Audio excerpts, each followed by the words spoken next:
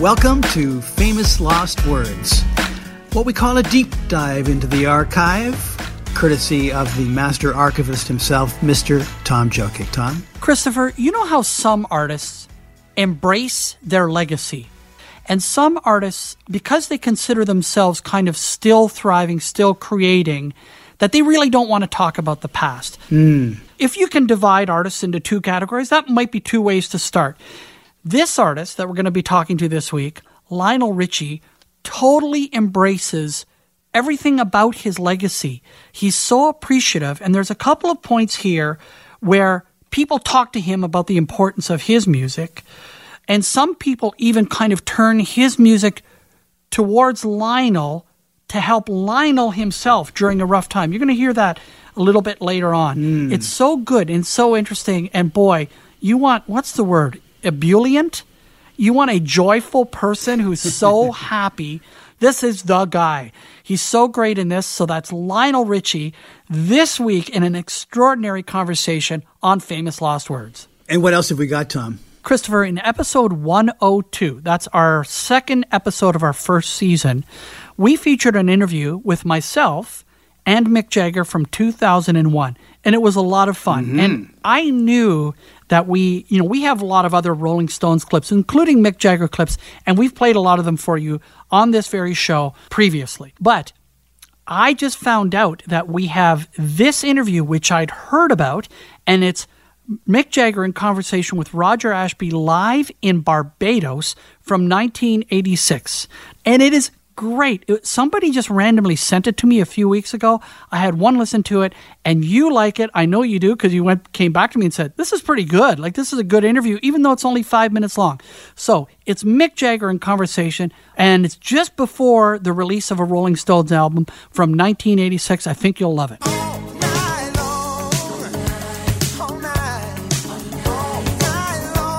Lionel Richie, All Night Long from 1983. Tom, this week we have another classic Marilyn Dennis interview. You thought I was going to say another classic Journey interview, but no, with one of the most charming and talented artists of the 1970s and beyond, Lionel Richie. This chat's from the early 2000s and covers lots of ground, partly due to the contribution of listeners who called in with their questions for Lionel at the time. Right.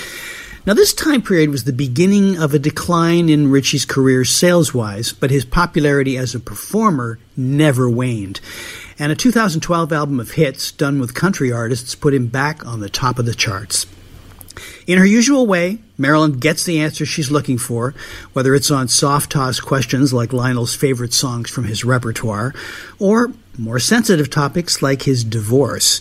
She gets to the latter by asking about the growing power of tabloid culture at the time. Yes, and Lionel has some very strong opinions about it all. We are now in information hell, if you will. You know, people are dying to know more. Too much information. Yeah, and I'm afraid that what's going to happen with all of this great information is that there will be no more heroes.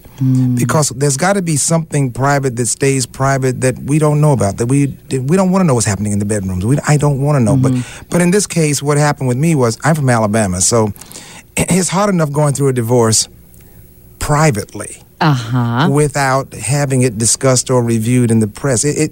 It taught me a great deal. I mean, I have a tougher skin because of it. Yeah. But I'm also in public life. So I had to just go, okay. But there's a point now when you start seeing a person in the backyard of their home, in their pool, and you can see nude shots of them if somebody can get across the fence and take a shot of you. So I think with this information now, and of course now they download it on the... Oh, yeah, they got it all over the place. Not only across town, but it's on the... But you had a daughter with Brenda, am I right? Nicole.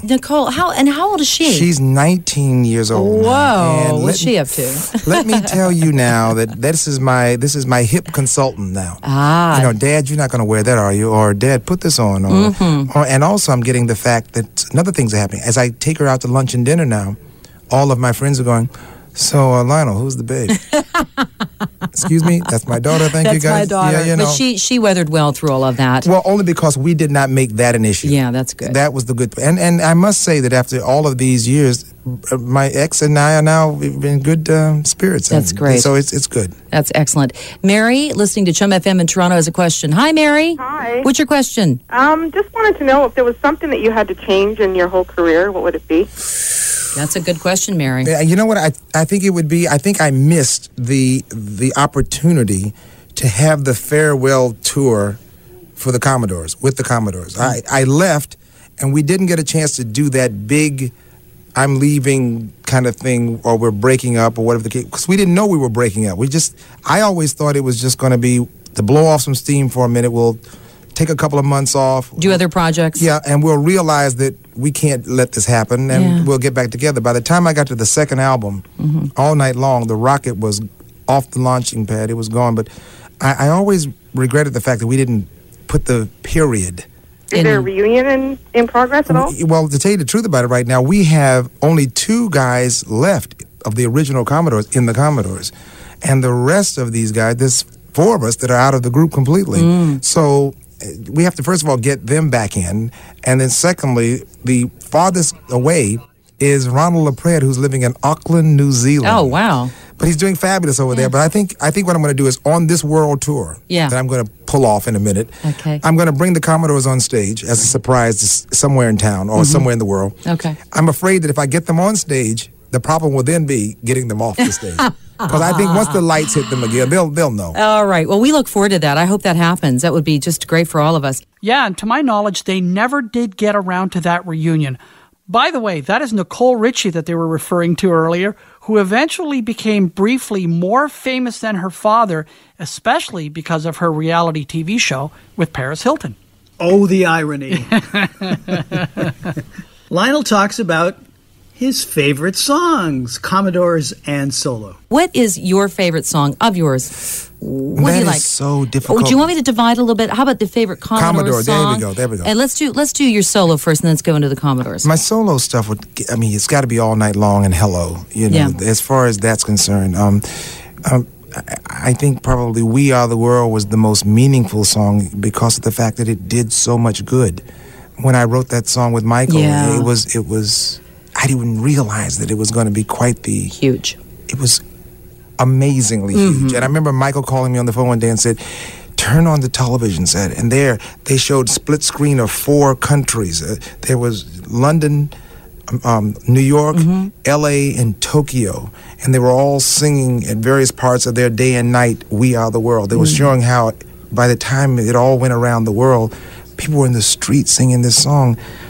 It's amazing. It is amazing. It really went beyond. It's like having a child, and the child becomes, you don't know what this is going to be. Well, you guys did a lot of good there too, and I know there's a Michael Jackson connection. We're going to talk about it a little later on. Good. Favorite song, Commodores. Easy like Sunday morning. That's what I wanted you to say. You know that a record has gotten to you when people want to hum the guitar solo. Now, they get down to that and they hum the guitar solo. I'm telling you, Thomas McClary should just go on his own and just be the guitarist forever, playing one note. You know, it's so funny. Our producer, Tom, just said he should have won a Grammy just for that. That's excellent. Here's what I want to ask you. I'm ready. The question is, when you are in the studio and you finish a song, how do you know when the song is finished? That is probably one of the hardest questions because the answer is I don't know. You don't know. You just know. It's there's a moment when you say it's done, and there's always something you can do extra. I've learned a great line from Quincy Jones who said, every time I wanted to add something new, I said, Quincy, I think I want to put something else on the record. He said, do it on stage. Save it for the live show. Save it for the live show. Yeah, that's a good idea. Right. And it's true because when you get bored on stage and you want to find the extra thing to play it on the live show. But you will find that how do I know? There are only 12 notes on the piano. There are only 12 notes. This is 30 years later. How am I able to? I don't know. How do songwriters write anymore? I don't know. It's just that the melody comes up and everyone goes, that's a new song. And you go, that's a new song? I'm like, what? How did that happen? It's only 12 notes. So you don't really know. I just know that it's time to turn around and say, put it out. Mix it. It's over. Do you ever go back very quickly, because Giselle's waiting patiently on the phone, do you ever go back and listen to the other songs? Not that we think that they need to be retooled, but you go back and, listen to a song that you wrote for the Commodores or yourself and go, gee, if I just would have done that. I give you a perfect example. Okay. There's Easy is the perfect example. Really? We left off 2 sections of guitars. Ah! And James Carmichael, I left town because we were going on tour, and I said, James, would you add the other 2 parts on for me and leave? Well, he didn't have time. He just mixed it as it was. Well, I gave him grief about that for 2.5 to 3 months, thinking that he's ruined the song. Oh. Well, when it became a hit, no big deal. You forgot. You don't remember. I forgot. I forgot. He is so likable in this interview, and he's right. Easy was his best song with the Commodores, and that guitar solo, that guy alone, should have won a Grammy Award just for that do-do-do-do, whoop, that part there. I also like the great advice that he got from Quincy Jones about adding extra stuff to songs, right? Lionel wanted to add more stuff, and Quincy said, no, leave it for the live shows, because then it really spices it up a little bit for the audience. I love that piece of advice. We get a surprise answer to the question of what he listens to during tough times. Laura's on the phone. What can we do for you? Well, first of all, I just want to say I've been a really long-time fan of Lionel Richie's. Hi, Lionel. How are you, sweetheart? Oh, my God, I can't believe it. Anyway, I just wanted to let you know that your Can't Slow Down album with the song Love Will Find a Way, it got me through some really difficult times in my teens, and I always thought that if I ever met you, I would say thank you so much. Oh, that's so sweet. Well, I'll tell you, I'll tell you a funny story that happened to me, speaking of those songs. When I was going through my tough time, I had a dear friend of mine from Alabama that called me on the phone, and he said, I'm going to send you some inspirational tapes that will help you get through this very tough period of your life. And I said, please send me. I would love to have something to listen to. He sent me my catalog. Oh, my God. Oh, what a great idea. And he said, it's your time to listen to your words, because we've all been able to get through tough times dependent on your words. Yeah. He said, now it's your turn to listen. That's and a it was nice a great line. I cried on songs that I'd written before that never took it to meaning like it meant at that period that I was going through. Still to come, Lionel faces the reality of what his music means to his fans and talks about walking through the halls of Motown for the first time. Welcome back to Famous Lost Words as we continue with Lionel Richie and Marilyn Dennis. That's right, Christopher. This interview is from February 4th, 2001, and Lionel is talking to Marilyn to promote his 6th solo album, Renaissance. And during this interview, Lionel spent a lot of time talking to his fans. Kelly's on the phone. Hey, Kelly. Hi. Hi, you're talking to Lionel Richie live. Hi, Kelly. Thank you so much for putting me on. No problem. What's your question, please? Well, I just wanted to say thank you for Lionel, because the day that I first heard Angel on the radio was with Marilyn. It was October the 12th. That is my sister's birthday. And she is truly my angel on earth, because she gave me her kidney as a transplant 2 years ago. And there's no words to express. Now, you know what? I have to tell you something. The wonderful thing about how songs are interpreted. Now, when I wrote Angel, I never would have thought of how it would affect or impact someone else's life. Well, you have a very special person there in your life. I tell you, that is such a great story. I have a whole new outlook on Angel. Oh, that's great. That's a really nice story, too. Well, thank you so much. Give her a hug and a kiss from me, too, would you please? I definitely will. She's listening in Sault Ste. Marie right at the moment. Oh, very wonderful good story. That's really great nice. Story. Okay, we're going to play Stuck on You. You have a little background from 1984? Doesn't that story just lump your throat up right there? Yeah. I find myself going, why am I lumping up here a little bit here? Big time. Okay, Stuck on You. Let's just segue. No, I'm trying to. Yeah, I'm trying to get these tears. I'm trying to hold myself back. So Stuck on You, 1984. What's the background of the song? Stuck on You is a very interesting. I'm in Tuskegee, Alabama, visiting home. And I decide that I'm going to drive up to Auburn University. And on the way back, someone said, let's stop off and have breakfast right here at this truck stop. Best breakfasts in the world are at truck stops. You have to know that. I walk in the door, and there's a guy with a cowboy hat and cowboy shoes so pointed, I felt he was in pain. But he wasn't. He came over to me and he said, Lionel, I want to tell you, buddy. He said, I fell in love with this girl. I'm stuck on her. I'm stuck on her, boy. And I mean, I never would have in a million years thought of that phrase as being something, but it just stuck with me that this guy said, I'm stuck on her, Lionel. Stuck on her. I'm stuck on that woman, Lionel. I am telling you, I've had people walk up to me, and I said this story on my stage show. Yeah. 240-pound man walks up to me and says, Lionel, I've made love to you many times, boy. And I said, that's a lie. You know, that's a lie. But he said, no, I mean, I know. You understand what I'm saying? I do. Stuck on you. Got this feeling down deep in my soul that I just can't lose. Guess I'm on my way. Stuck on You, Lionel Richie from 1984. Great song and a great story. Time for a little history, going back to when the Commodores first walked in the door at Motown Records. Francis is on the phone for you, Lionel. Hi, Francis. Hi, Marilyn. How are you? How are you, sweetheart? Thank you. Hi, Lionel. It's so nice to talk to you. What's your question? My question for Lionel is, would he do another collaboration with Michael Jackson, one of my favorites as well as you, Lionel, and I wondered if you ever planned on working with Michael again. Well, the thing about it is right now Michael is finishing up his album and I'm on tour. We are probably going to do something together because we have been trying our best to get together and do this, but now that he's turned into Papa Jackson, it's hard to have that free time like he used to, but that is something I do want to do again. That's great. Now, you've known Michael since he was how old? 7 years old. Unbelievable. That is unbelievable. I'm so happy that he finally made it to 40. When I say made it, he kept saying, you guys are the old guys, aren't you? And I kept saying, yes, Michael, we are. But finally... Hey, I want to talk to you about the whole Motown moving to Los Angeles and your first day at what you call Motown University. Yeah. Tell me about that. Well, you have to understand, I was a fan. And being a kid, the front row of every Smokey Robinson concert or Temptations concert, and all of a sudden, here I am walking in the front door of the studio on Formosa Street in L.A., and there's Marvin Gaye, there's Smokey Robinson, there's the Temptations. They're all in the room, and the guy came in and they said, "Hi, little brother, welcome to Motown." Wow! And that was heart stopped right there. How did you feel though? Like, did you feel that? Oh, what am I doing here? Or I've really made it. And this is great. To show you the power of signing the Motown deal, it didn't faze us one moment that we were not going to make it. We signed the Motown contract. In other words, everybody that signed the contract, we thought at that time, was going to make it. We didn't realize that hundreds of groups would come in and sign. They just didn't make it.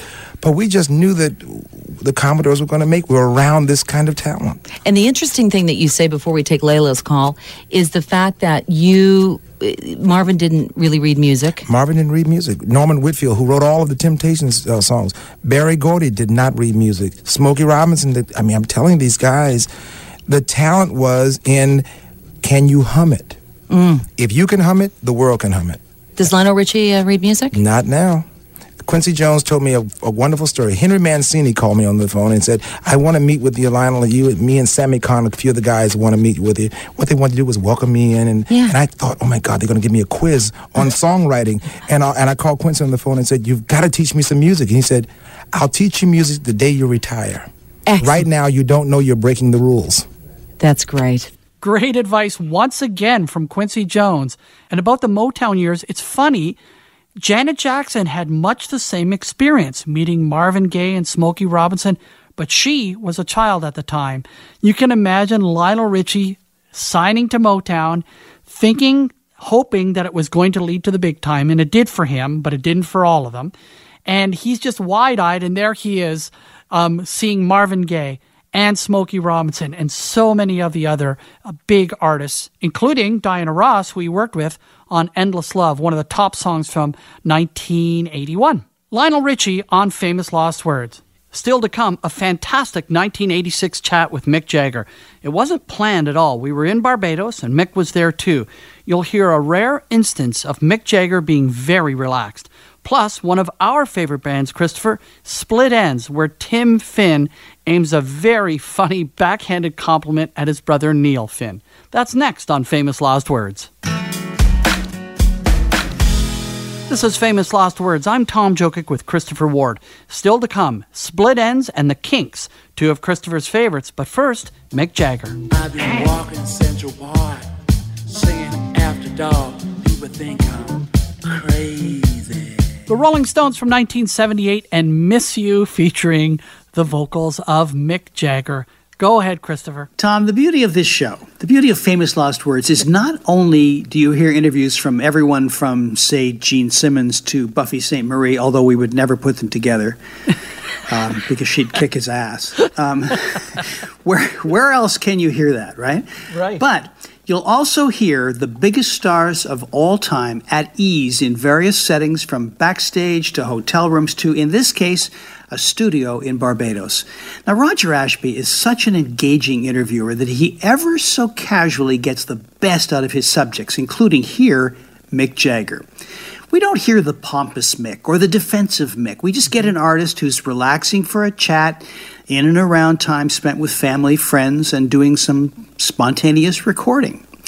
Now, Tom, as I learned when I interviewed Bill Wyman of the Stones, when you arrive and there's an England-Australia soccer match on the TV, you're going to be a while. And you might as well lead with it, regardless of relevance. With Mick, it's all about the cricket. Okay, we're sitting in Eddie Grant's Blue Wave Studios in Barbados, and with us is Mick Jagger. And before I ask you anything else, I've got to ask you about your reaction to today's cricket match. It was pretty bad for England, but they lost. Well, anyway, it was a fun day. All the English people flew over here and watched them slowly going from white to pink. It's always amusing. We were talking to the cab driver on the way out, and he said it was no surprise. He said he knew the West Indies was going to win before the match even started. Yeah, well, England won the last one, though, in Trinidad about 2 weeks ago. So, you know, there was a chance. You're quite a big cricket fan, I understand. Yeah, it's fun. It's a fun game down here. You know, I like soccer as well. So aside from the beautiful weather, what brings you to Barbados? Well, I come really to... my family was down here, and, you know, to get away from the winter, which is sort of ending now. And I sort of came to see some friends. And while I was down here, I thought I'd check out the studio. So I went in and wrote a couple of songs and put them down. So is this kind of demo material for something we're going to hear in the future? Yeah, I guess so. It's just out of my head. I mean, I like to, when I write songs, I was just messing with the guitar, and I thought, well, why don't I come into Eddie's and put them down on tape and see what they sound like. Yeah. I'm a real novice when it comes to studios, but this one just blew me away when I saw it. 52 tracks, I think it is, this studio? Yeah, it's top line studio. I don't know how much you want to reveal about the solo album that you will have coming out in the future, but the kind of material that you're doing in here, is it basic rock and roll or? No, I don't know what it is. At this point of the game, it's anything. You know, I just write a song at home and I just came in to check the studio out. I'm not really doing anything very serious. I mean, the Stones album's not even out as we speak. It's not out yet, so you know, it's next week. I understand. Yeah, it's a bit premature to talk about next thing as far as I'm concerned. I'm interested to see what you think of the Stones album. It's a really good album. I think it's pretty hot. Well, the single is great. This Harlem Shuffle is excellent. There's some really good rock tracks on the album too, which is, you know, original material. There's a couple of tunes that I remember. One's called One Hit from the Body, and there's another one called Dirty Work, which is the title of the album, and another one called Winning Ugly, Back to Zero. It's a pretty mixed bag, but it's a real rocking album. And the album's been delayed too. I remember reading last fall it was coming out, January, then February. It was ready in November. We finished it in November, and it's not a very good time. You know, unless you have it by Thanksgiving, American Thanksgiving, it kind of is bad. So I mean, I think CBS wanted to wait until this time when everything was there and everything was in place, and so we didn't mind to wait another couple of months. Why did you do Harlem Shuffle? Does it have a special meaning to somebody in the group or yourself, or was it a song you always liked? Yeah, it was a tune that we always liked. I mean, I remember hearing it many, many years ago. We used to play in this little club called the Scene Club, and the record was a hit in England. I don't think it was a hit anywhere else by this group called, this duo called Bob and Earl. Yeah. And I mean, I remember it kind of well. And we never ever did it on stage or anything. We just sort of dug it out. And it worked well. What happened was that people listened to the album, and that's the one they picked up on. And I think that's kind of like, in a way, what single material is. Oftentimes you think, well, it wasn't my first choice, but I mean, we kind of, you know, I think that people when they hear it, something instant is probably the thing to go with, rather than saying, well, if you hear this 5 times, you're going to really love it. Yeah. And I think, correct me if I'm wrong, but this is the first time that a single has been released from an album that is not your own composition. I'm not very good at statistics. Maybe, if you say so. I mean, who really cares, right? Who cares? I mean, you know, most people don't know it was a hit. It's such a long time ago. It's like 25 years ago this record was out. I think it only reached number 94 or something on Billboard when it was out. But it was a hit in Toronto, by the way. It was a hit in England. Yeah. A big hit. It's a song that we all knew. You remember the El Macombo? What's your recollection of playing the El Macombo in Toronto? It was 9 years ago now. I got other recollections of that gig apart from just playing the gig. Nothing you want to tell us about? Well, I mean, it was all pretty public record. But those hotels and being stuck in them and all the police and Margaret Trudeau. Whatever happened to her? I don't know. Nobody knows. Disappeared. I remember the gig. There was a couple of good gigs, and they're on that album. And, it was good. It was fun, but I'm afraid it was rather marred by other things. Mm-hmm. That was unfortunate. I remember when it was actually myself who was first contacted at Chum Radio when Skippy Snare called from Montreal, and then Peter Rudge came in, and it was quite an event. Yeah. No, it was a good time. There was some confusion as to what you said when you received your Grammy Award on TV. Maybe you can explain exactly what you did say. Yeah, I said on the Grammys, thanks to everyone that stuck by us and all that. And the ones that took the piss, the joke's on you. I mean, take the piss, take the mick, joke. Thought you were a joke. Who criticized? Yeah, like they laughed at you, laughed at you. And so, and I said, take the piss, and they beeped it in some places, bleeped it or whatever. No, we heard it. No, they didn't in some places, but in some places we did. But no one understood it, and I just sort of, everyone, I mean, it is very British, but we were in England, so, I was very British that night. That's Mick Jagger in conversation with Roger Ashby from March of 1986. By the way, Roger has his own oldie show on the iHeartRadio app. It's simply called the Roger Ashby Oldie Show on iHeartRadio, okay? So, back then in 1986, at the radio station, meaning Chum FM in Toronto, we did a series of annual broadcasts from Barbados, and we did that for 30 years, ending in 2016. And that Mick Jagger chat was from the very first year in 1986. And it's funny, I joined the station that year, but about a few months later. So I wasn't around for that, but I'd always heard about that interview, and I always saw pictures from that interview, but I'd never heard it until just a few days ago. Wow. Great content in that chat, including his references to the time that they were in Toronto to record the album Love You Live at the famed El Macombo nightclub, but it was also the time of Keith's very famous arrest on heroin charges, which is what Mick is referring to a little earlier when he says that was not a great time for us. But, the album was good, but that, generally speaking, wasn't a great time. Also interesting that Mick talks about Margaret Trudeau here, because that was definitely one of the headlines, her association with the band and Ronnie Wood in particular. And the album that Mick was talking about there, Dirty Work, would yield one big song, and that was this. Yeah, yeah, yeah, the Harlem Shuffle. Yeah, yeah, yeah, do the Harlem Shuffle. That's Harlem Shuffle, the Rolling Stones from 1986, and they also talked about that song in that interview, and that would be the second last Stones song to ever hit the top 10. And the last one was Mixed Emotions. I was going to ask. Okay, There you go. Yeah. That was Mick Jagger of the Rolling Stones on Famous Lost Words.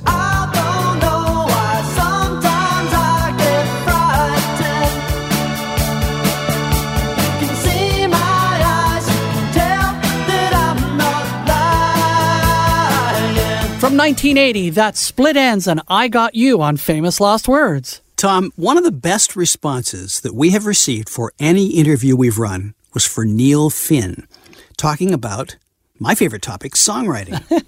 Well, it's time to spread the joy around and acknowledge Neil's brilliant older brother, Tim, the founder of Split Enz and an on and off member of Crowded House as well. Right.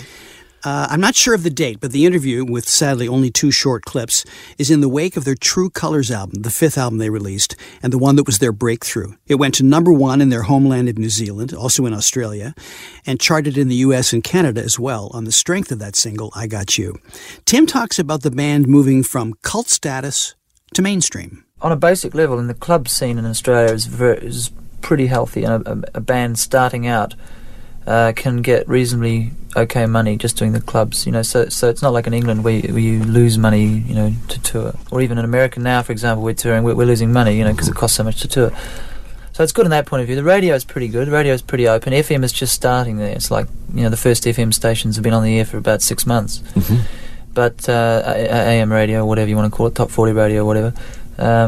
is reasonably okay. You know, to us they've become great. I mean, because with True Colour's success, I mean, we became. I don't know. It's funny when they did a survey for what people wanted to hear, and it was like us and Pink Floyd were quite up there. You know, ahead of the bunch, and that surprised us because we were a cult item for so long. We were the sort of band that people acknowledged and sort of had a reasonably healthy respect for, but never saw as a mainstream band. And then all of a sudden we came out with an album that was at number 1 for 10 weeks, you know. So, I mean, it shocked us and it shocked the industry. It's quite good. Very interesting background there to what it's like for being a live touring band in Australia. And, you know, we heard that same thing from INXS in a late career interview with INXS, talking about those days of, you know, hitting the road in Australia, and that it was lucrative, but it was also very, very taxing. It's the geography as much as anything else, and I think it's very much like our home and native land. Yep. Bands get seasoned so well when they have to grow up in places like Canada and Australia. It's an entirely different scene. I remember seeing Midnight Oil from Australia, and it was one of the best live shows that I have ever seen. Yeah. Simply because they had honed their craft for so many years in so many beer halls all over Australia. That's for sure. Here's a little bit of Brotherly Love from Tim. The single, I Got You. Okay. Well, it's one of Neil's, and it's a little ripper. I can say quite objectively. The melody is brilliant, I think, in the chorus. And, you know, he just fluked it. I mean, the little sod. But, brotherly love there. Yeah, well, you know. But... it's a good one, and his lyrics are nice. You know, it's the I got you but I don't sort of thing, the paranoia that exists in a lot of relationships, and he's captured that feeling really well. The line that people go for is, you know, I don't know why sometimes I get frightened. That's the one that people remember. It sticks in their brain. And that's what they ask for when they call in on the phones, Yeah, too. play that one, the Frightened song or whatever. Oh, that's hilarious. He calls the song I Got You a ripper. It's a ripper. And he says that Neil completely fluked out with that one. I love that sense of humor. And you know, Christopher, like you said, there's only 2 clips here, but I definitely wanted to play it because Tim Finn does deserve some attention for sure. And also, I just love the sense of humor of that. And that band was, you know, had quite a sense of humor and quite a great presentation of themselves as a band with all their makeup and everything. And yeah, they were great.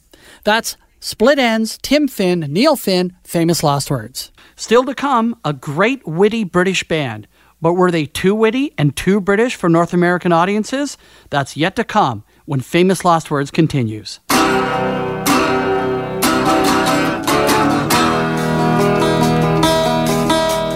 met her in the club down in Old Soho, where you drink champagne and it tastes just like cherry cola.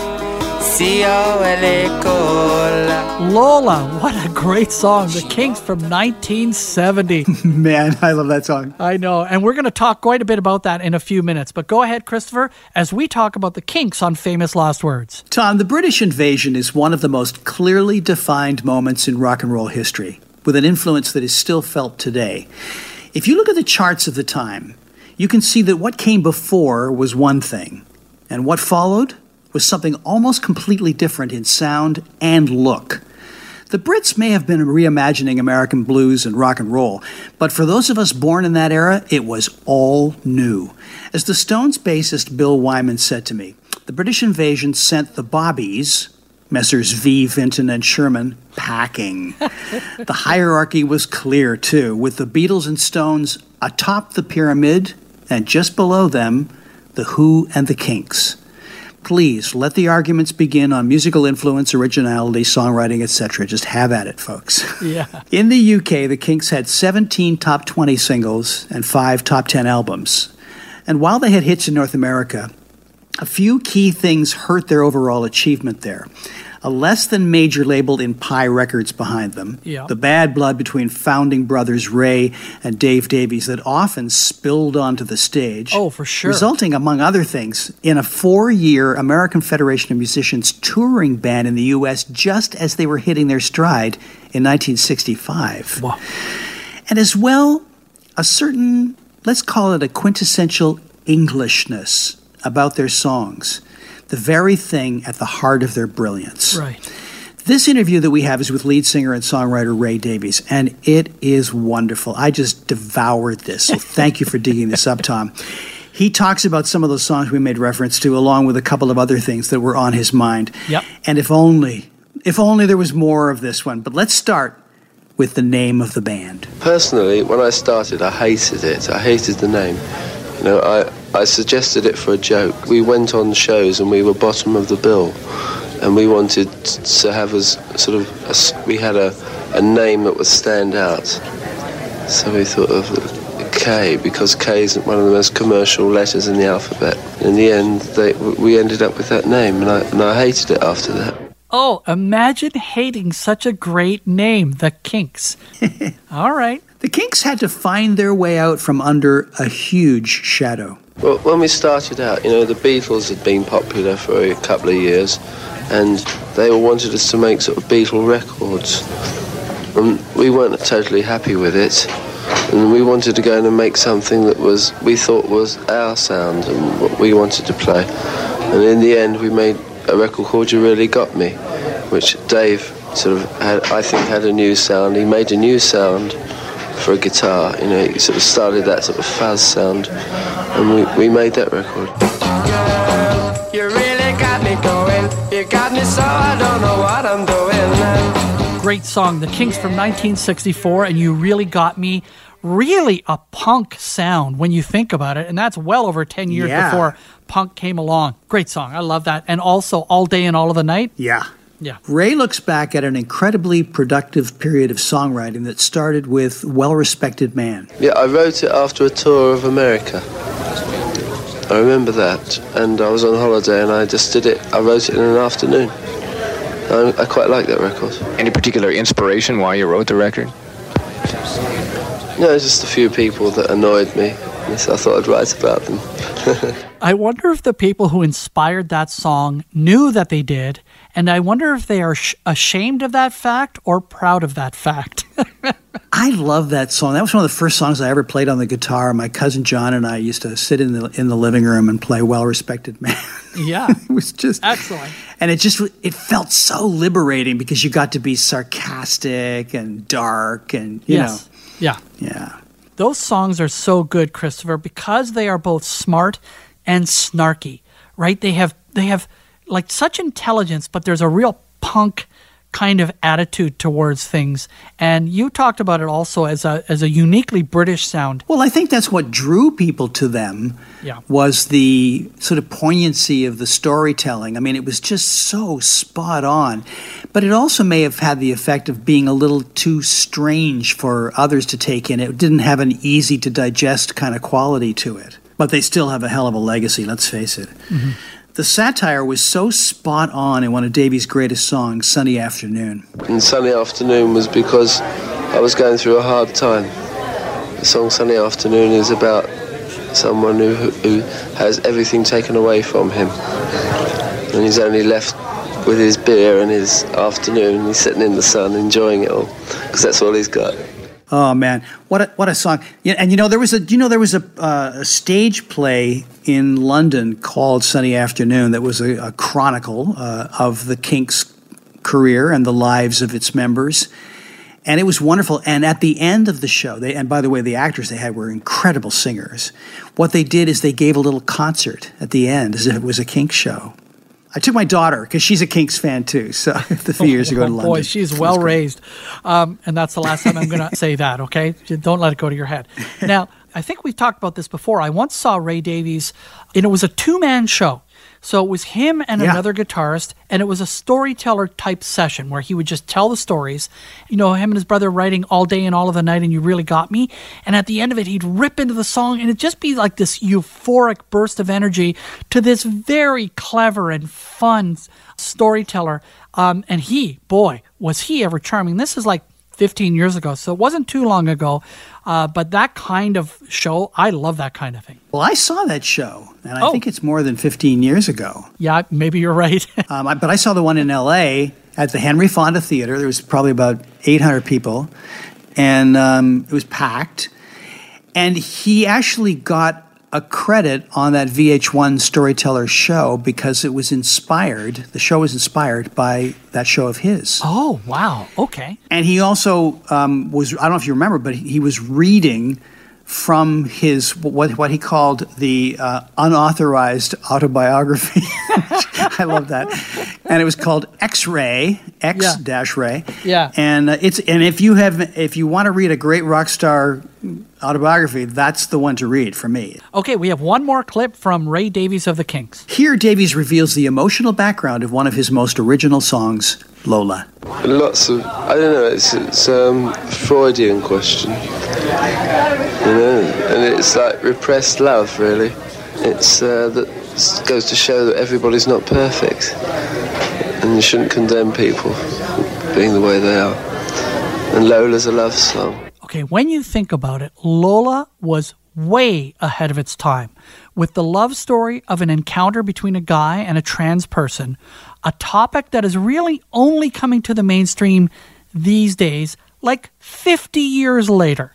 And Ray cuts to the quick in that answer, doesn't he, when he says, you shouldn't condemn people for being the way they are. It's so simple, and he says it in that interview, which is probably from about 48, 49 years ago, about a song that's 50 years old. That's just striking. Yeah. Lola, the Kinks on Famous Lost Words. That does it for this week's show. Much more to come in the next few weeks, including Stevie Nicks, Steve Perry, Jennifer Lopez, the Beach Boys, plus Paul Stanley, yay, and Gene Simmons, boo, from Kiss. Our show was produced by Adam Karish, yay! Okay, I'm going to stop. Executive producer Rob Farina. Oh, there's yay too. I'm Tom Jokic with Christopher Ward. Join us next time on Famous Lost Words.